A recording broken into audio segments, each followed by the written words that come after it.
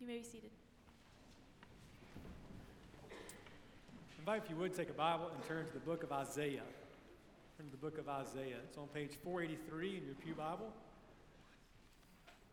And just to give you an idea, we're going to be in the book of Isaiah through Easter Sunday. And Isaiah is 66 chapters, and it can be a little bit complex and challenging to wrestle with, so we're not going to go verse by verse. Not because Isaiah is not wonderful, but because your pastor does not yet have the homiletical skill to take you through that. It might be like 3 years before we finish. So we're going to hit some high points through the book of Isaiah as we lead up to Easter Sunday. So Isaiah chapter 1, and I'm going to start in verse 1. The vision concerning Judah and Jerusalem that Isaiah, son of Amos, saw during the reigns of Uzziah, Jotham, Ahaz, and Hezekiah, kings of Judah. Hear, O heavens, and listen, O earth, for the Lord has spoken. I reared children and brought them up, but they have rebelled against me. The ox knows his master, the donkey his owner's manger, but Israel does not know, my people do not understand. This is the word of the Lord. Thanks be to God. There is kind of a small debate that brews in the Splon household from time to time about whether or not we should have an animal in our house, whether or not we should get a dog. And in the list of Christmas presents this last year, one of my children put a dog. And I'm just not yet ready for that. And many of you have helped me not be ready for that. In part because when I drive around and it's 17 degrees and I see one of you out there walking your dog and you've got the bag in your hand and all the process with that, and maybe if it's raining, I'm just like, not for me, not at this point. Or when I hear about these crazy diseases that dogs get. Do you know that dogs get pretty much everything that humans get? Like all of them. And so I'm just convinced that I'm going to get a dog that has the rarest genetic issue that requires transfusions or treatments or transplants and thousands of dollars along with that. And I'm going to have this really terrible ethical dilemma where I think, I'm not sure I can do that. And I would look this dog in the eye. It would be hard. So for the time being, I think I'm going to hold off on having an animal in my house. But there are moments when, and some of you also put me in this position, when I see you in relationship with your dogs. There are moments where it just looks so sweet and amazing, right? Because you've fostered and developed this relationship with them over the years. You've fed them. You've taken care of them. You've groomed them. They know where their meals come from. And so they respond in just kind of love and adoration toward you all. And there are moments where I see it and I thought, I just see myself by the fire with the dog there at my feet, and I'm almost won over, but not yet.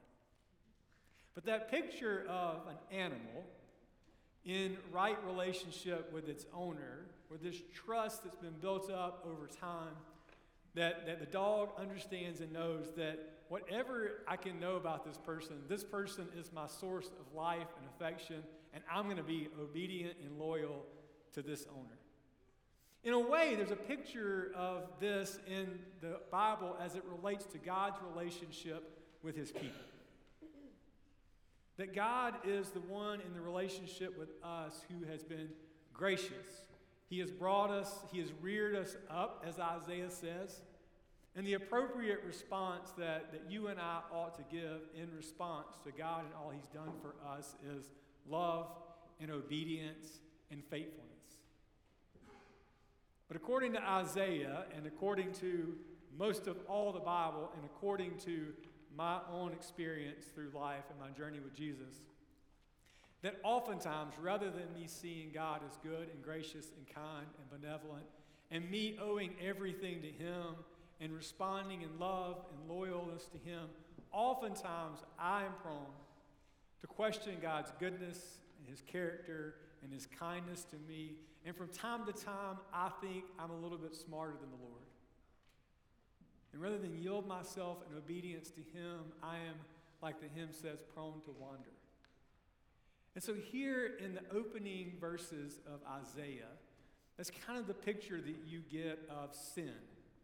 That Isaiah comes out of the gate, and all those names at the beginning probably don't mean a lot to you, but here's just what you need to know about that. That Israel and Judah were in this time where there were a lot bigger, larger, powerful, impressive nations around them.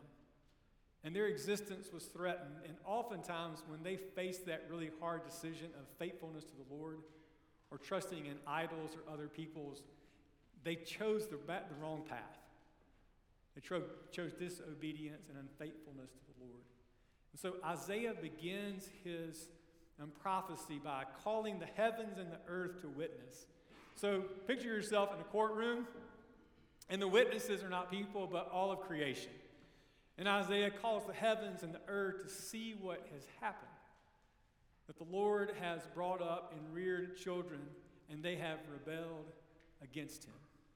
And Isaiah compares them to an ox and a donkey, which I think, I am not an expert in this, but I think are not quite as smart and loyal and kind as a dog would be. But even they, Isaiah says, they get this. They get what loyalty to their owner looks like and why.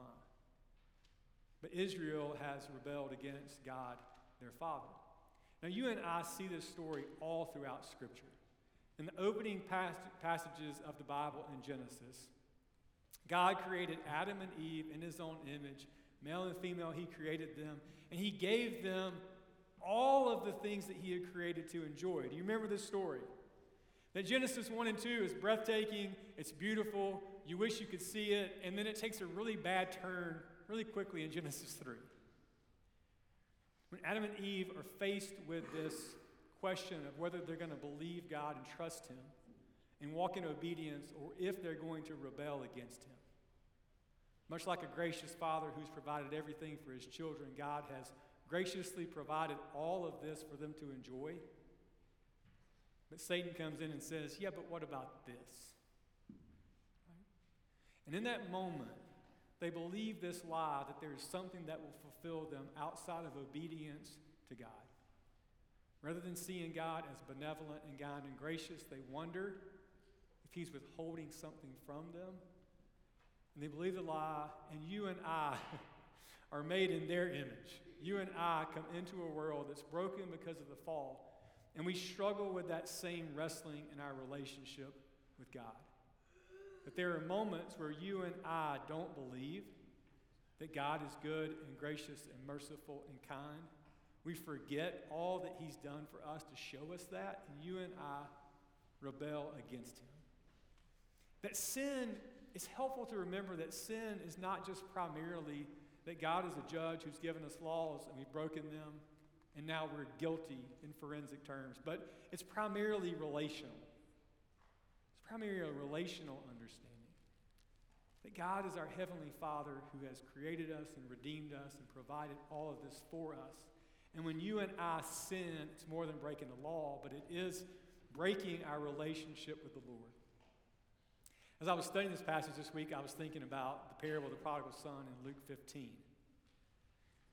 And you all know that parable so well. I mean, you heard my amazing sermon on it in the past parable sermon series. But you remember that parable, you remember that story where that younger son, and I can't help but think that the younger son didn't have everything that his heart could have desired in relationship with his father. We know that from his interactions with the older brother later in the parable. That this was a good and kind and gracious father who had provided for his children. But for some reason, that younger son thought he knew better. That there was something outside of God's will for him that would satisfy him, or his father's will. And so he left, and he went to the far country, and he tried it all. If his story was a movie, we would not watch it in church. He went out, and he just tried everything that the world had to offer, believing that somewhere out there was something more than his father could provide for him. And do you remember that part where he wakes up and comes to his senses?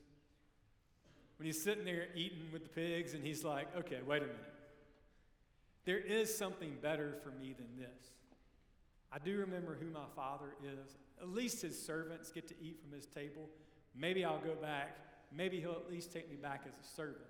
And he goes home, and he's making that trek down the driveway. I see it as kind of like a dirt road back where I grew up. And he's making his way down this long driveway to the house. And how does the father respond to him? Father runs after him. And the son is ready with all of his excuses. He's ready with all of this admission of sin. And then that really powerful interaction that the father has with him in the parable. It's like there's no mention of any of that stuff. That what the father is most excited about and moved by is that this son, whom he would describe as dead, is alive again and he is home. The picture of God that you and I see both in the Old and the New Testaments is consistent in this way. That if you have a picture in your mind of God in the Old Testament as kind of mean and ornery, and God in the New Testament is kind and gentle and wants you to come, reading through the book of Isaiah reminds us that yes, God points out our sin. He points out the ways that we have rebelled against him, but over and over again, and I hope to show you this as we work through it, God's heart is always full of steadfast love, inviting his people to return, inviting his people to confess their sins and enter back into right relationship with him. And God's punishment for his people is always for the purpose of restoring them back to him, not just taking his punishment out on them. And one thing that's true for each and every person in this room is that all of us are people who have, at some point in our lives, rebelled against our Heavenly Father's will for us.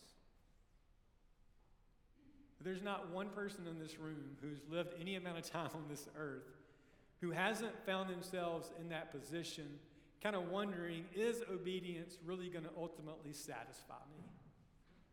Is following what God's called me to do and to be in this world really going to make my heart ultimately satisfied?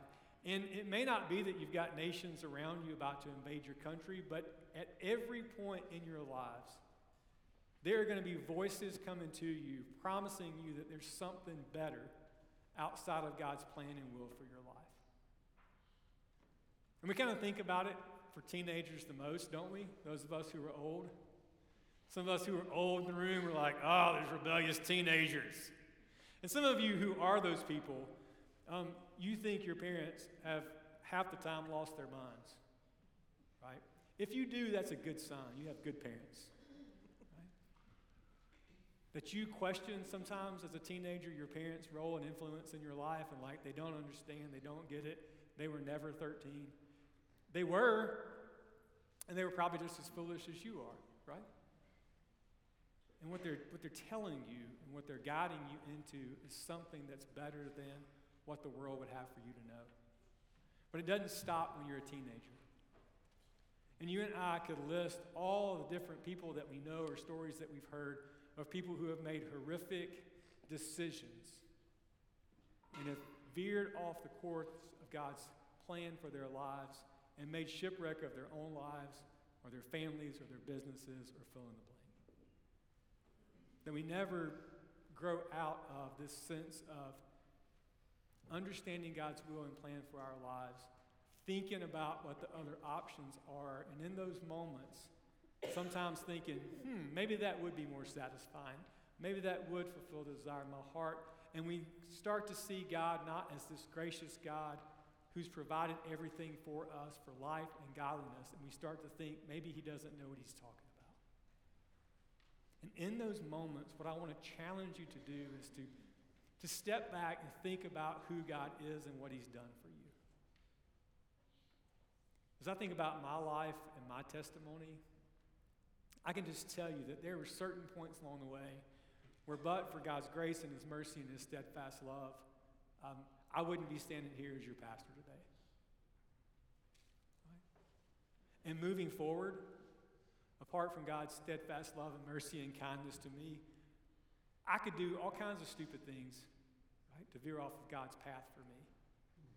And ultimately, what my heart and my hope is that for me, I can look to who God is and what he's done for me, and remember that he will withhold nothing from me that ultimately will not be for my good and for his glory.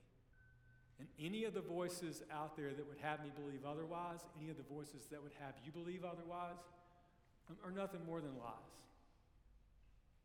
That God is a good and gracious Father. You can look at all the ways that he's provided for you.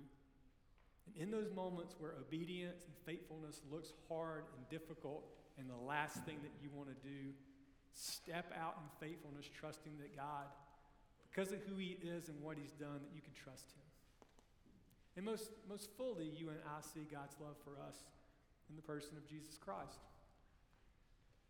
That he is the older brother who stepped into the world and took on flesh. That he humbled himself by becoming obedient to the Father's will, even to the point of death, so that you and I might be clothed in the perfect righteousness of Jesus Christ. If we ever question God's love and kindness for us as his children, all we have to do is look to the cross. He reminds us in the loudest terms possible that he is a good and gracious Heavenly Father who has pursued you, even to the point of the death of his Son, that you might have a relationship with him. A couple of things I want you to take from this sermon. One, I want you to be reminded that that's the kind of God that we serve. And in those moments where you're tempted to think about God as kind of this far-off deity or some judge, cosmic judge waiting to kind of pounce on you, the reality of God revealed to us in Scripture in Isaiah and all the way to the end of Revelation is one of a good and gracious Heavenly Father who desires relationship with us. And over again, he shows it to us in his word and in our lives. And the other thing that I want you to take from this is that if you have been a rebellious child, and if you've been a rebellious child in the last week, or maybe this morning, but even now you are in this sanctuary and perhaps you feel more condemnation than you could describe. And maybe you think, Lord would never want me to be a part of his family. He would never invite me in. If anything, I deserve to be banished to the outermost lands. Well, the truth is that you deserve that, but the good news of the gospel is that he offers you redemption and forgiveness through faith in Christ. In just a moment, we're going to celebrate the Lord's Supper, and it's a meal that ought to bring us joy because it reminds us of the fact that though we are sinners and though that we've sinned against him and gone into the far country, he invites us into relationship with him. So remember who you are, that you are someone made in God's image, that you are someone for whom Christ has died, and that you have a good and gracious Heavenly Father that desires relationship with you. And as you grow in your understanding of him, take steps of faithful obedience towards him. Towards him. Don't believe the lies that there's something better apart from him, because there is not. And if you have, confess those sins, return to him, and know that he is so happy to have you back. If I can pray with me. God, we thank you for your word, and we thank you for the testimony of Isaiah, and we see ourselves in these verses. And we know that even an ox knows to not bite the hand of his master, even a donkey can figure that out, but we are oftentimes like rebellious children who, rather than seeing you as a good and gracious God, we think we know better and we've run out into the world. And we thank you that you, as we will see throughout the book of Isaiah, as we see all throughout Scripture, continue to pursue us with a steadfast love, a mercy that never ends, and that you are always gracious to welcome us back into your house. So I pray that you continue to do that work of redemption in us, even this morning. We offer this prayer in Christ's name. Amen. If you're here and you've never